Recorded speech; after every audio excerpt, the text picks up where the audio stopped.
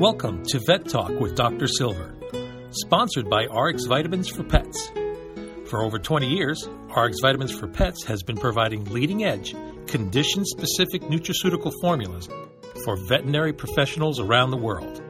You can learn more by visiting rxvitamins.com, or you can give them a call at 1-800-792-2222. Hello, and welcome to Vet Talk. I'm your host, Dr. Robert Silver, and I'm very excited today for the opportunity to speak directly with veterinary professionals from around the world who are experts in the webinar topic that I provided just last night to veterinarians on renal disease and its relationship to vitamin D levels. Today's show, we're talking with Randy Ringgold, the founder and director of VDI Labs, who has provided a cutting-edge vitamin D testing system and who has funded multiple studies at academic institutions supporting the reference ranges and the impact that vitamin D level can have on a variety of different diseases. Let me tell you a little bit about Randy. He's a UCLA-trained clinical chemist with over 35 years in the diagnostic industry. He held a senior position in human medicine with Baxter Healthcare and Quest Diagnostics before starting VDI Labs 12 years ago. He currently holds over 20 patents in both veterinary and human diagnostics and has published white papers in the field of laboratory robotics, vitamin D metabolism, Crohn's disease and ulcerative colitis, and cancer diagnostics. Randy was also behind NT-proBNP, which VDI originally launched as CardioCare, but after selling it to IDEXX is now known as CardioPet. So, Randy, welcome today. A lot of interesting stuff to cover here. Tell me, what was it that got your interest in veterinary? Because you've spent so much time, with human diagnostics. What brought you over to our side? Yeah, that's a good question. So, my career, many years of it has been on the human side. I spent quite a few years at the Nichols Institute of Quest Diagnostics, which, if anybody's familiar with it, is the esoteric division, which is all the specialty stuff. And if you look at human diagnostics, it's just got tons and tons of specialty markers that physicians have access to help improve diagnostics. And through a colleague that was involved in the veterinary side of the world, he sort of exposed me to veterinary medicine because Quest Diagnostics doesn't do veterinary testing at all. And I got sort of a view of the fact that at that time, this is, when I started looking into this was in the late 90s, that there wasn't really very many biomarkers in the veterinary. I mean, you basically had routine chems and CBCs, and the veterinarian had to do everything with that. So I felt that this would be a good opportunity to take a lot of my expertise to help bring more advanced biomarkers and test diagnostics to help veterinarians in the management of their companion animals. Nice. Well, we're certainly glad you did, because I personally have found your vitamin D testing to be extremely valuable clinically. A lot of veterinarians, myself included, had always thought about vitamin D as perhaps being, super toxic, and we were always nervous about getting involved in it. And I think a lot of the work that you've done has kind of tempered that, because we now have some very good testing systems, and we've been able to thank you and for your test development, and we're able to see more clearly that it really takes fairly substantially high levels of vitamin D for a considerable period of time in order to really develop toxicity. You've developed quite a database as well, haven't you, of vitamin D levels for dogs, for cats, and you're working with horses as well, aren't you? Yeah, that is true. So vitamin D is like one of my most favorite topics. So when I was at Quest Diagnostics, this was like late 90s. I was in charge of bringing, advancing vitamin D on the human side. And I worked with the greats like Dr. Hollick, Dr. Hollis. These are some really big people in the human vitamin D world. And, I realized when I came to the veterinary side that vitamin D had a play. It had an importance because it's so huge on the human side. And so that's what you're right. We did a lot of these studies to demonstrate that not only is vitamin D important, but the fact that the levels that were in these pets were just woefully too low. It's a big problem on the human side, being vitamin D insufficient. And so one of the first tasks that we worked on was try to define insufficiency. Deficiency is easy. You do a normal population reference interval study, and it's like those are the really low ones and normal ones. But insufficiency takes a lot more work, and that's why we worked basically duplicating the human studies to demonstrate what insufficiency actually means and how it relates actually to the innate immune response, which is really the importance of everything. And so what we've developed over the years is yes, a very huge database, both the cats, dogs, and horses. And we do, I'm certain we're probably the number one testing facility for vitamin D these days, without a doubt. So how did you ascertain the reference range of normals for vitamin D? And is it the same for each species, or did you have to modify it based on the differences between the species? Yeah, well, there's in typical lab diagnostics, you do reference interval studies, and basically you just take a group of normal people or dogs or whatever the case may be, and you test it to standard deviations or whatever the case is, and you just cut it off. But that doesn't work when you're doing with dietary things. So like vitamin D, B12, magnesium. You cannot run a standard population reference interval study on that because it becomes a circular reference. Basically, you're testing whatever it is they're eating. And so that doesn't really tell you anything other than, real deficiency. So what we had to do is look at what we call surrogate markers. So in this particular case, in vitamin D, we looked at inflammation because it has a huge role in the innate immune response. It is anti-inflammatory. We also looked at, of course, calcium because you got the calcium regulation piece of it. We looked at phosphorus as well. And so we looked at all of these equations as well as PTH.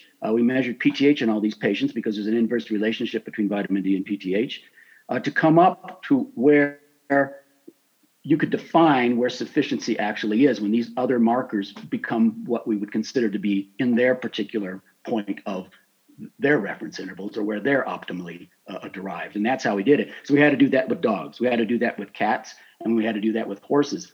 And cats and dogs are very similar.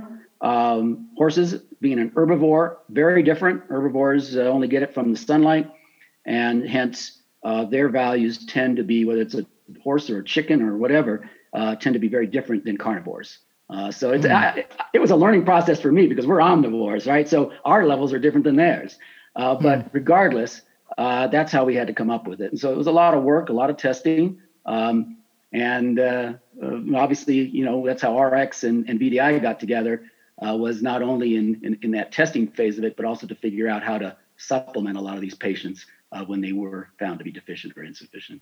Interesting information about the herbivore. Did you find in the horse, just for example, is that reference range a tad bit lower than? It's way lower. It's so in a dog it's like 100 nanograms per mil. In a horse, it drops down to like around 20. I mean, it's much lower. Even like alpacas, and we've tested a lot of different species, and you'll see it's pretty consistent. Herbivores tend to be by and large much lower than omnivores or carnivores. Have you been able to correlate the levels of sufficiency, insufficiency, and deficiency in these herbivores and relate them to diseases yet? You did quite a bit of work that way in the dog, certainly, and we have that same work in the cat as well. Yeah, so that's these studies are a lot of work, as you can. Yeah, and cost as well. Yes. So we invested in the dog, we invested in the cat, and as well as the horse. And the other observations are more just observational things because people send us all sorts of stuff, and we get stuff from zoos. We get them from everywhere, and that's why I know about some of these animals just because I see it. I mean, we've tested rabbits, lizards. I mean, we've tested all sorts of things. Well, fascinating. You're listening to Vet Talk with Dr. Rob Silver, sponsored by RX Vitamins for Pets. I'm Dr. Silver, and I'm speaking today with Randy Ringgold, the director of VDI Labs and a true expert on vitamin D in dogs and cats, and now I understand horses as well, and goats and pocket pets. So That's fascinating.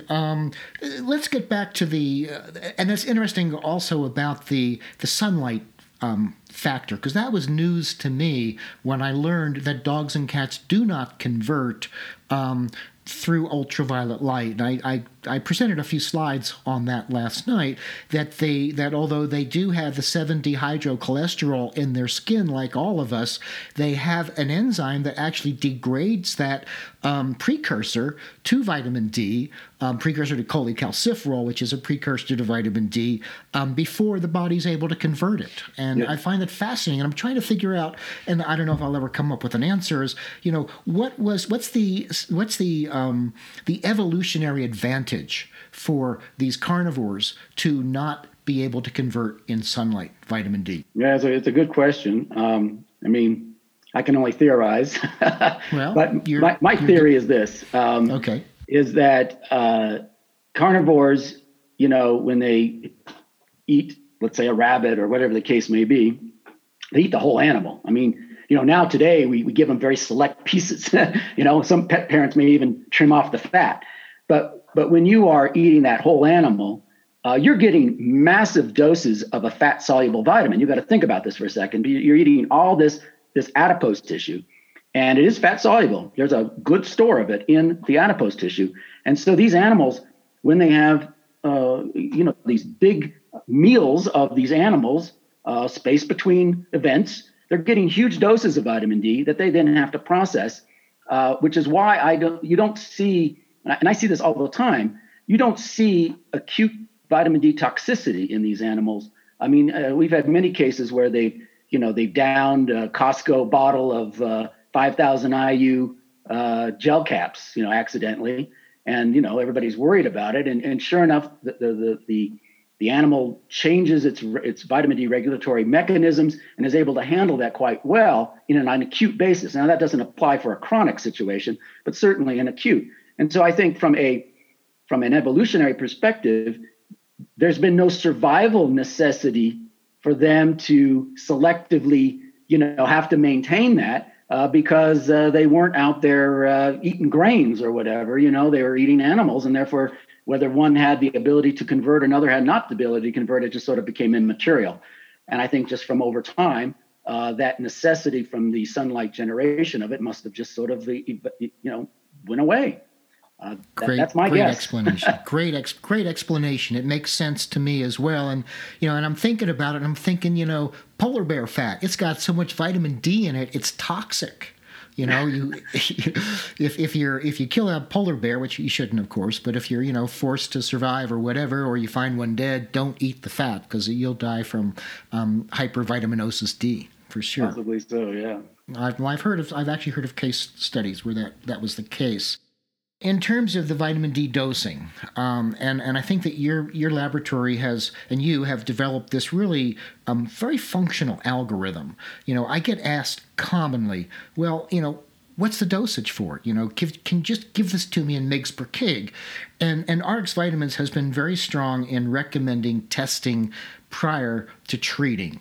And I was wondering if you could explain, your rationale in how you are able to suggest a dosage and what the endpoints are of your dosing strategy. Yeah, it's a good question. So when we first started, as you know, all we did is provide a test result like any laboratory. And then we got the questions. Well, what do I do with this? And so it's like, oh, well, don't you know? And so we started looking into it. And that's when we started our studies mutually between RX and VDI to take a look at the dose response curve. Because I knew on the human side, having come from that, there is a dose response curve. And so it's not so simple. The simple way is per, keg of body weight or whatever. But it's too simplistic because you got to think about it. Let's say you have two Goldens, same weight. One starts at 20 nanograms, the other one starts at 80 nanograms. Well, their dosing is not the same because their need to get to 100 sufficiency is much higher in one versus the other. And so there's the algorithm that we have developed, and it's gone through a few iterations, but now it's actually quite complex. It obviously takes the test value from where are you and where's goal? What's the target? And then it's what's the weight of the animal? What's the age of the animal? What's the sex of the animal? Little do people realize that when we spade and neuter an animal, reproductive hormones have an effect on vitamin D metabolism. You neuter a dog, a male dog, drops by 27%. That's a lot. And so we factor that in. We factor age. Of course, species. There's a difference between our equation is different than dogs and cats. And there's even a factor which is not accounted for it yet, which has to do with corticosteroids and NSAIDs. And that even gets more complicated, but the algorithm doesn't quite take that into account. But we do on our report state that if you are giving the patient corticosteroids, you may need to up your dosage to compensate for what that effect has with the corticosteroids and the relationship between vitamin D and corticosteroids. That brings me to another idea, another question here. There was a published study in atopic dogs that showed that the use of that by achieving vitamin D sufficiency, they were able to reduce the levels of corticosteroids needed to control the pruritic symptoms. And that must speak to the same relationship that you're describing. It does indeed. That study came off of other studies on the human side when they looked at asthmatic patients with the inhaled corticosteroids, right? So it's well documented. You can go Google this, look at PubMed, you'll see it, that vitamin D sufficiency is a factor in what they call steroid sparing effect, the reduction of corticosteroids. And so that concept with atopic dermatitis dogs, which is a big problem in dogs, is also similar. And the reason being is that, both vitamin D and corticosteroids are both, they sort of in this nuclear receptor superfamily. So they basically have this shared receptor that goes into the nucleus. And it's there where they actually work synergistically together in the decoding of the DNA. So that you actually, when you are treating a patient with corticosteroids, you are actually upregulating the consumption of intracellular calcitriol. So it gets quite complex, but it's proven, and that's what leads to this thing called a steroid sparing effect. So if you upregulate or increase vitamin D sufficiency, you're decreasing the need for your corticosteroids. Before we continue, we're going to take a quick break with a word from our sponsor, RX Vitamins for Pets. You're listening to Vet Talk with Dr. Silver. Hey, we'll be right back.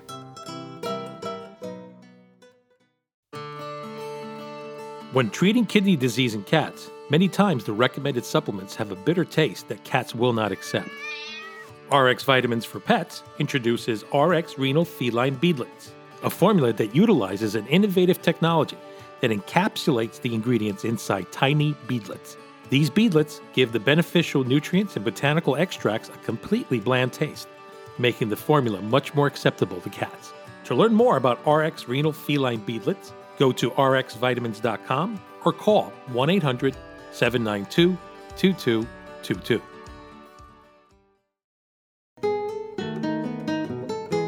Welcome back. And a big thank you goes to RX Vitamins for Pets for sponsoring this show. This is Vet Talk with Dr. Silver, and I'm Dr. Silver, and I'm speaking today with Randy Ringgold. So speaking of other nutrients that might interfere with vitamin D metabolism, recently you've been talking about the role that magnesium plays as a cofactor in vitamin D. How did you determine that? Well, we collectively, when we see between RX as a supplement and we're dosing these animals, there's been situations where you supplement the animal and you don't get what is known as the dose response. You give some D3 supplement and you don't see an appropriate response. And that always bugged me. Why are these certain subset of dogs and cats not responding? So again, I started looking at the human literature, and I found that magnesium plays a role. And if you actually go through all the hydroxylation steps of D3 to 25D to calcitriol, magnesium is a cofactor for that enzymatic step. It's like grease, if you will, to help facilitate the transaction. And magnesium it actually has an impact throughout every enzymatic transaction in the bodies, which is why it's so vital. And when you have low stores of it, it's the whole enzymatic rate reaction equation. You've got substrate, you've got product. And so if you're giving D3 and you're trying to generate 25D or calcitriol, that's the product. And if you've got limited magnesium, then what you're doing is you're limiting the enzymatic transition. And so we started looking at that. We did some studies looking at the relationship between vitamin D deficient dogs and dogs that are vitamin D sufficient. And sure enough, there it is, the same as on the human side, magnesium insufficiency can lead to vitamin D insufficiency. So it's actually quite interesting how these things are actually related.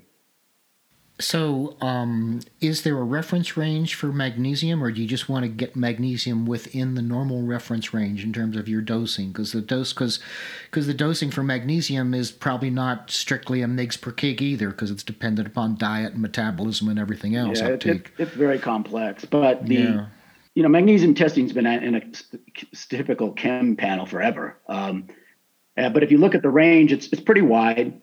And so we determined that the low normal is actually not a good place to be. You need to be higher.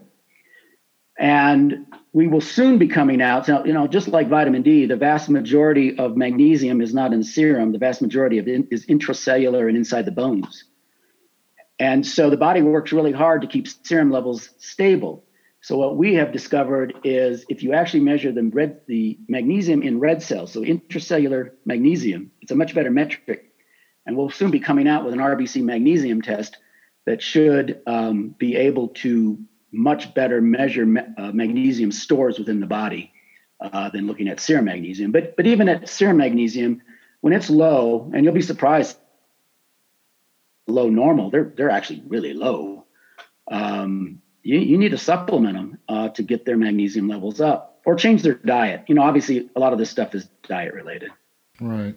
Just to our listeners, Randy's audio signal from time to time gets a little bit funny, but so far there's been no content that I feel has really been lost, or I would ask him to repeat that. Randy, you've been really, and speaking about testing for magnesium, about the red blood cell testing, I'm really, since you've come out with this new test kit that you have, you call it a wet test kit, where you drop some serum onto it. You have mentioned to me that you are coming out with a whole blood test kit, or one in which instead of just spinning it, you can just put the whole blood on it, and you can run your tests in that fashion. Will you? Can you talk a little bit about this new multi-purpose test kit? Because with RX Vitamins, we brand your vitamin D test kit, but it's the same test kit. Which this means that someone who gets your test kit through RX Vitamins could also ask for other tests to be run in that same test kit. Is that true? And will this new whole blood test kit remove the need for the prior test kit? Tell us a little bit about what you have now and what we can look forward to in the future. Yeah. So and also, I'm sorry to interrupt. And one more question on that is, and how does the veterinarian who has a test kit from RX Vitamins, how do they designate they'd like to have some more tests run? Yeah. So we invented a dry serum test kit, which is what RX Vitamins and VDI obviously carries and provides. Logistics is a huge part of lab diagnostics, especially people that are out in the rural areas. They know that, the courier doesn't always come by. You're using FedEx and things like that nature. It gets quite expensive. So we came up with a methodology that allows it to be very stable, dry. There's no refrigeration, no gel packs. You don't have to overnight it. Stable for up to 21 days at ambient temperature. We even get samples from Korea now. It's so stable. And so this little kit is what the RX kit is also capable of is serum based. So it allows a wide variety of different tests, not just vitamin D, but we have cancer panels and inflammation tests and a lot of other different things that can be ordered. And it's on the requisition. So if you do order a vitamin D kit from RX Vitamins, you will be able to order a vast array of other services besides just vitamin D from VDI using that test kit. But we have gotten requests for whole blood for mobile vets. We have a need for whole blood because, as I just said, we're going to be doing RBC magnesium. I need whole blood. We're going to be doing soon hemoglobin A1C. I need whole blood. It, which should be out in the next few months, will allow for either serum or whole blood to be added to the kit, depending upon the needs of the veterinarian at that particular time. So it'll be quite flexible in that regard. And then, of course, as the new kit comes out, the old kits are still very valid, but they will eventually be probably phased out. So for someone who is getting the RX Vitamins branded vitamin D test kit, they prepaid for that. They prepaid for the vitamin D testing. How does that work if they wanted to order a different test, or an additional test? Or what if they wanted to not do the vitamin D testing, but a different test on that? Is that something that's possible? Yeah. So on the test requisition, it's a bit confusing. On the test requisition form from RX, you have a choice of being able to run like vitamin D, B12, a CRP assay or a feline haptoglobin test as part of your prepaid test. So you just select it. So if you don't want to run vitamin D, you can run one of the others. In addition, if you want to run additional tests, like let's say with vitamin D, you want to run our cancer screen, you just check that off, and then you would be billed accordingly from VDI for that particular service. So it's a separate transaction based upon whatever your needs are. So the test kit from RX is very, very flexible to offer a wide variety of services in addition to vitamin D testing. Well, I'm really impressed with how you've grown. I mean, you've just listed a few, very valuable tests, and yet I know that you are offering even more. I think now you're actually offering chem panels, and you got your start with the cancer markers. And I know I just recently was on a thread where they were talking about how they wanted to be able to differentiate between IBD and small cell lymphoma in the cat non-invasively. I don't know really where to start as far as asking you about all the different test kits. Why don't you choose and talk about the tests that seem to be most popular and perhaps most valuable clinically? I'll let you kind of take it off here. Yeah, that's fine. I'll just sort of hit the highlights. We are offering an expanded array of things, and I'm not going to cover everything. But I would say some of the more popular ones are cancer screening, whether it be a dog or a cat, screening for either occult disease or you have an acutely ill animal, you can certainly look for cancer. The biggest issue, and you mentioned about felines, I mean, the number one reason veterinarians see a feline patient has to do with GI issues. They're either diarrhea or whatever the problem is. And that has to do with, chronic IBD, which eventually leads to intestinal lymphoma. So we developed a very specific cancer panel to help differentiate between a normal cat, a cat with inflammatory bowel disease, and a cat that has intestinal lymphoma using advanced biomarkers. In this case, we're using an inflammation marker called feline haptoglobin. We're using a cancer marker called thymidine kinase type 1. And then, of course, we're measuring B12 and folate, which are common problems in GI-related patients. Inflammation tests, canine CRP and feline haptoglobin, are huge now for occult screening of the apparently healthy animal. You'd be surprised how many of these, quote, apparently healthy animals actually have harboring levels of inflammation. That means that they've got some kind of inflammatory disease that's just not apparent. And so these tests are becoming quite popular.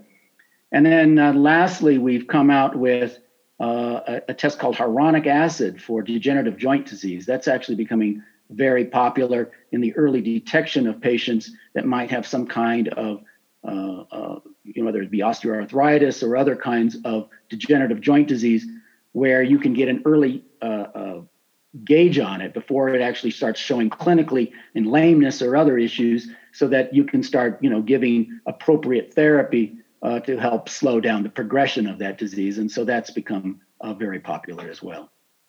One of the things I teach about the value of nutraceuticals is that exactly, that if you have early detection of a disease, you can be proactive. For instance, if you did wind up thinking that you had the potential for osteoarthritis to develop, then looking at, adding some nutraceuticals that would be supportive of joint health, such as glucosamine, chondroitin, and so on and so forth, makes a lot of sense. And it's, to be able to test for that, is brilliant. It really is. And especially these days, I think, with COVID, more and more veterinarians are using testing because they don't get as much of that face-to-face, back and forth history taking and so on, with the client they're actually in the room with them.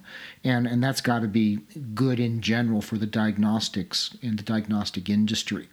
Let me take a little break here for a second and just let people know that we're listening to Vet Talk with Dr. Rob Silver, that's me, sponsored by RX Vitamins for Pets. And this is Randy Ringgold of VDI Labs we're talking to. And Randy, you're just a wealth of information.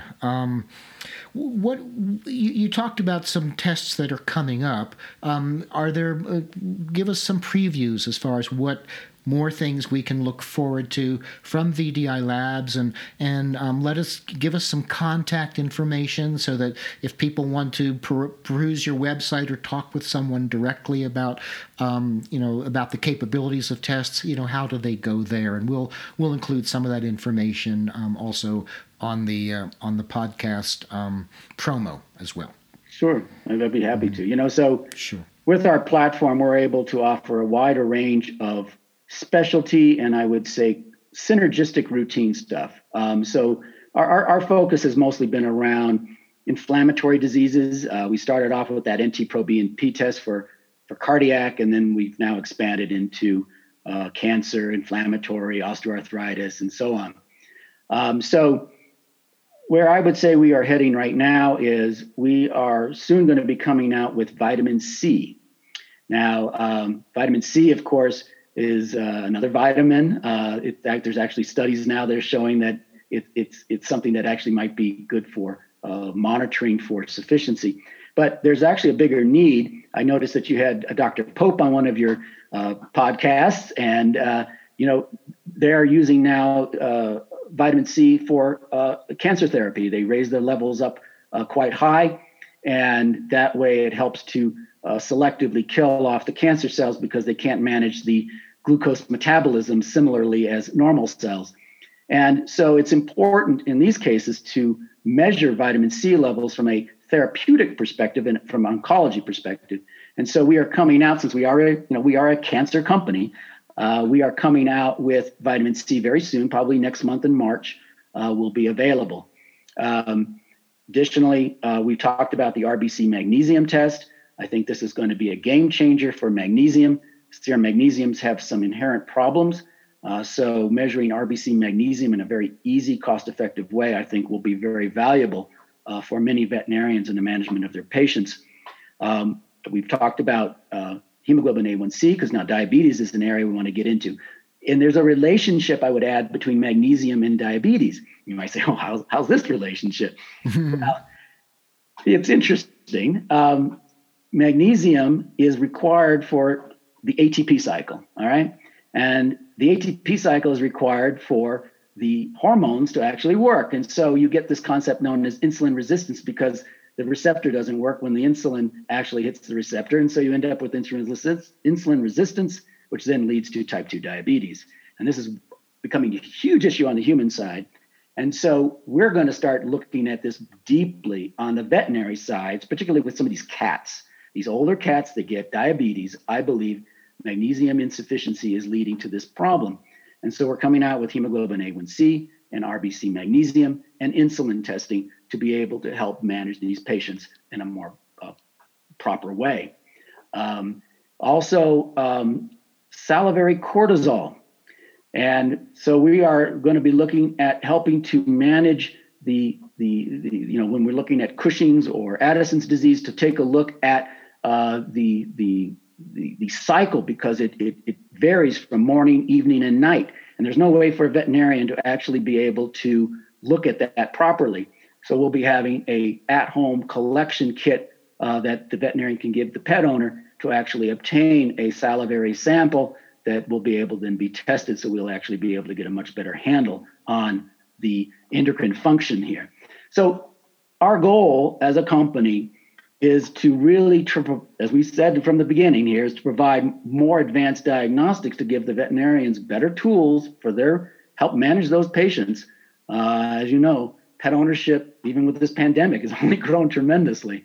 And I can see that having better tools is, I think, important and what I'm trying to do.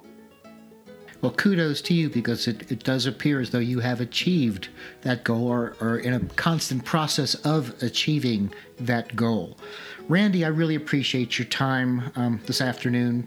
So if people want to reach you on the web, they can type in www.vdilab.com, correct? That is correct. And from that, they can get contact numbers. They can talk with you on the phone. I've always found every time I've called the lab that your support staff has been extremely helpful and able to get right back to me. So I hope that So customer service, it's good if you've got a great product, but if you don't have good customer service, who cares, So anyway, so thank you again, Randy, for today. No, thank you. It's been a pleasure. Vet Talk with Dr. Silver has been sponsored by RX Vitamins for Pets. You can learn more by visiting rxvitamins.com or give them a call at 1-800-792-2222.